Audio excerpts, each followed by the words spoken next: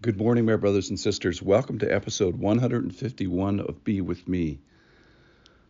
Now, some of my listeners today listen with a broken body, and some may listen with a broken heart, and some may listen with broken morals.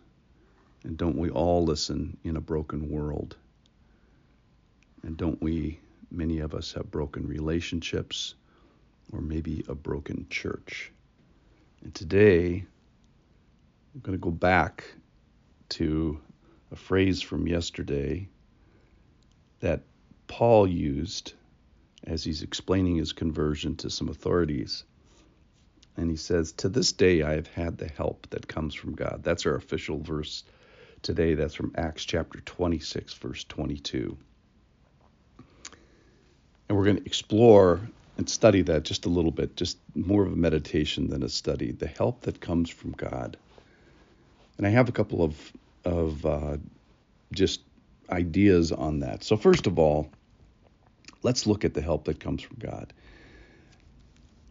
My first thought is that the help is for now. That is, that in heaven, for example, will we need help? I think the answer to that is no.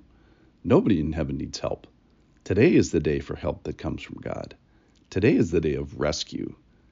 Today is the availability of this. I think heaven is going to be a time for praise and worship and appreciation, and it's going to be an awe factory. And in heaven, there won't be anybody there in need of a Savior, because everybody there will have a Savior. So our moment of need, if you will, is today. So the help is for now. Point number two is help is extended. That is, God has these infinite characteristics, but the fact that he gives them to us and that he extends his arm out to us, it just means everything to us, for him to have the ability, but not to have us participate in the extension of that. So second thing is that God, the amazing thing is that God extends his help. The third thing, and this puts this passage in the context of Acts, is that help has a name. That is the Holy Spirit. In John chapter 16, verse 7, one of my favorite verses in the whole Bible, "Nevertheless, I tell you the truth. It is to your advantage that I go away." This is Jesus saying at the Last Supper, First Supper, as it were, that it's better for you if I, Jesus, leave the planet, which makes no sense unless you read the rest of this. "For if I do not go away, the Helper will not come to you. But if I go, I will send him to you." So he's talking about the Holy Spirit, also known as the Spirit of Christ, also known as the Helper, that he's saying that I'm going to send the Spirit to you to indwell you and help you with all these aspects of your life that you so desperately need it. And in fact, this is going to be such an activity that I'm going to give this Spirit that I'm going to send, I'm going to give it an actual name. How about this name? The name of Helper. So the help that comes from God has a name, and it's Helper, capital H, Helper. And that help that comes from God is also it has a name, and it is a person. We'll talk about that in a second. That this help is personal. We're getting to that. So help has other names. So I was thinking about some of the common graces. So let's just talk about your body, for example. Your heartbeat, your digestive tract working, your immune system working that functions to keep the bad stuff out there, your memory that works, and aging and the failure of these systems that obviously gets our attention and our concerns. And then there's stuff in the world that he's holding the atoms together. The planet has an atmosphere and a certain temperature, and then there's all the spiritual stuff that the helper helps with conviction and repentance and salvation.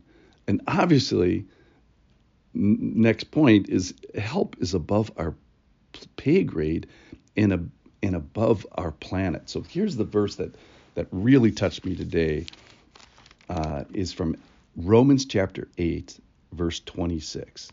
Likewise, the Spirit helps us in our weakness.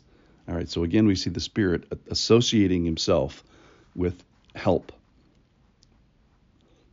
The Spirit helps us in our weakness, for we do not know what to pray for as we ought, but the Spirit himself intercedes for us with groanings too deep for words.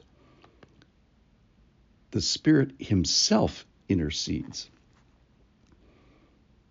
So we find ourselves weak. That's why we need a helper. We find ourselves ignorant. We don't even know what to pray for. We've already said we find ourselves in a fallen world and fallen bodies and fallen relationships, and so we find a situation of great need. But Romans 8:26 says, but the Spirit himself intercedes. So he doesn't send, think about this, God's in heaven. He doesn't send some junior employee to intercede for us, even though that wouldn't be bad. That's called an angel. He sends the president of heaven. He sends the highest. This is like calling the IRS with some, 1040 form problem, and Joe Biden calling you back and said, hey, I'm going to make this right. I'm going to, find the answer to the problem, and I'm going to, the president is the one that's going to intercede for you. So this is the spiritual thought that hit me today, is that the help is personal. It's sourced from the persons of the God, of Trinity, of God, one God, of the Trinity. And I'm not saying that this is name it and claim it theology. I'm talking about this is something that God reveals his character and his characteristics. And I'm not saying that the answer to all your prayers is going to be yes, but here's the point, is the request has the attention at the highest level, the most intimate level of the Godhead, is that he intercedes himself. So bringing our broken bodies and our broken hearts and our broken world, know that we have the attention of the president of heaven, of God himself, the laser beam of love from the heavenly throne. This help is personal. The Spirit himself intercedes. That's what kind of helper we have. Thanks for listening.